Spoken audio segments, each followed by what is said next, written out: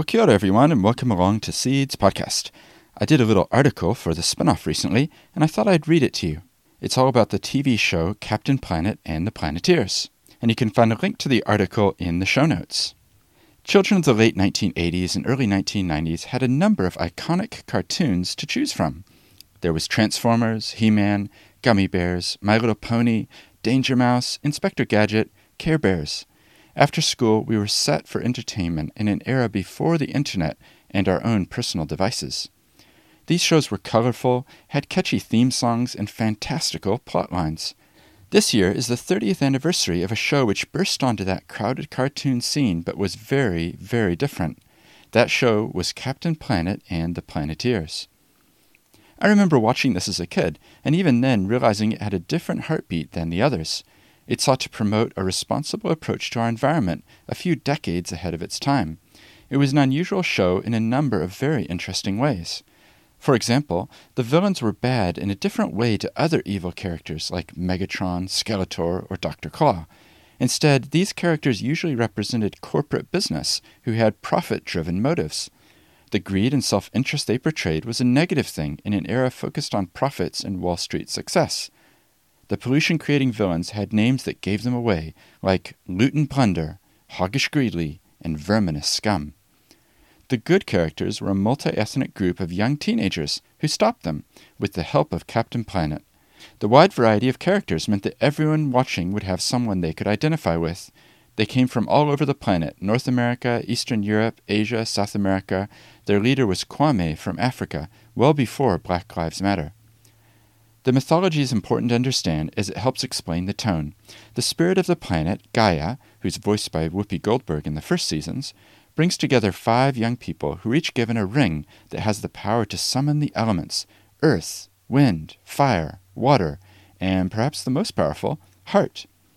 The plotline was consistent each episode, with the Planeteers helping take down the evil villains who want to pollute and destroy the environment by combining their powers to summon Captain Planet. The theme song further set the scene, and I know some of you are going to get this stuck in your heads again. Wind,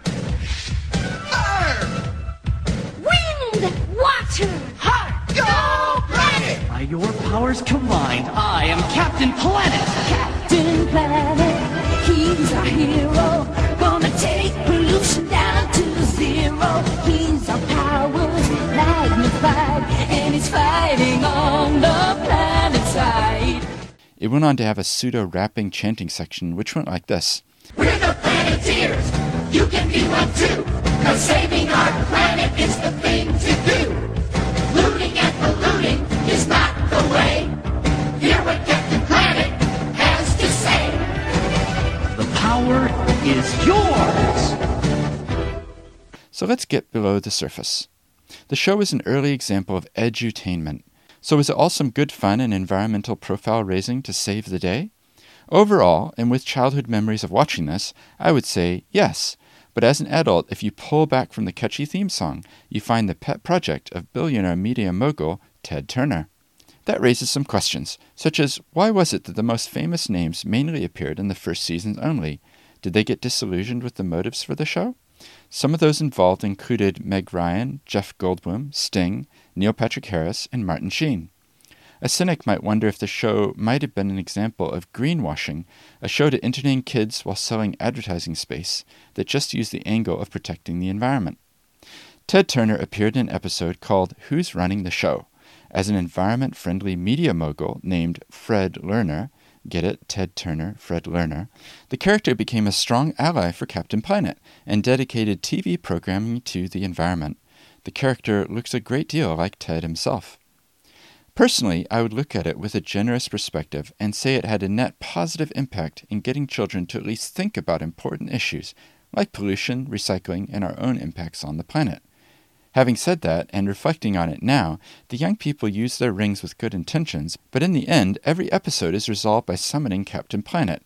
It's like an adult has to come in to solve the big problems. Perhaps it would have been more interesting and empowering if sometimes the young people were able to solve the day on their own.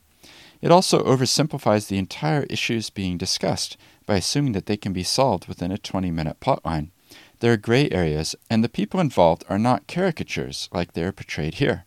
So what about the legacy? The show had a fairly long life and ran for 6 seasons until 1996, with Captain Planet saving the environment for 113 episodes. Over the years, there have been rumors that a feature-length movie might emerge, some with a theory that Leonardo DiCaprio was looking at a reboot. While there are currently no plans, it wouldn't surprise to one day see a reboot in the line of Transformers, Scooby-Doo, Teenage Mutant Ninja Turtles, Pokémon, Power Rangers, or the Smurfs. Mining the nostalgia of childhood can be lucrative, as is shown by other mainstream reboots like Star Wars. The show comes up in other pop culture locations like some Funny or Die sketches with Don Cheadle as Captain Planet. One of the main legacies for now that you may not know about, apart from the reruns, is the Captain Planet Foundation, which was set up in 1991 and runs Ocean Heroes, Project Learning Garden, and Project Hero. Their website talks about empowering next-generation changemakers. They give out grants to programs that get children out into the environment, explained more in a video on their website. The mission is stated in the most recent financial statements, and it says, to fund and support hands-on environmental projects for children and youth. The objective is to encourage innovative programs that empower children and youth around the world to work individually and collectively to solve environmental problems in their neighborhoods and communities. Through environmental education, Captain Planet Foundation, Inc. believes that children can achieve a better understanding and appreciation for the world in which they live. According to the public records they published on their site, they most recently had around $2 million in donations, with about the same amount in expenses. The current chair is Laura Turner Seidel, Ted Turner's daughter.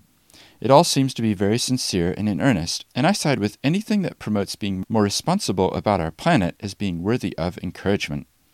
So where are we left with the legacy question?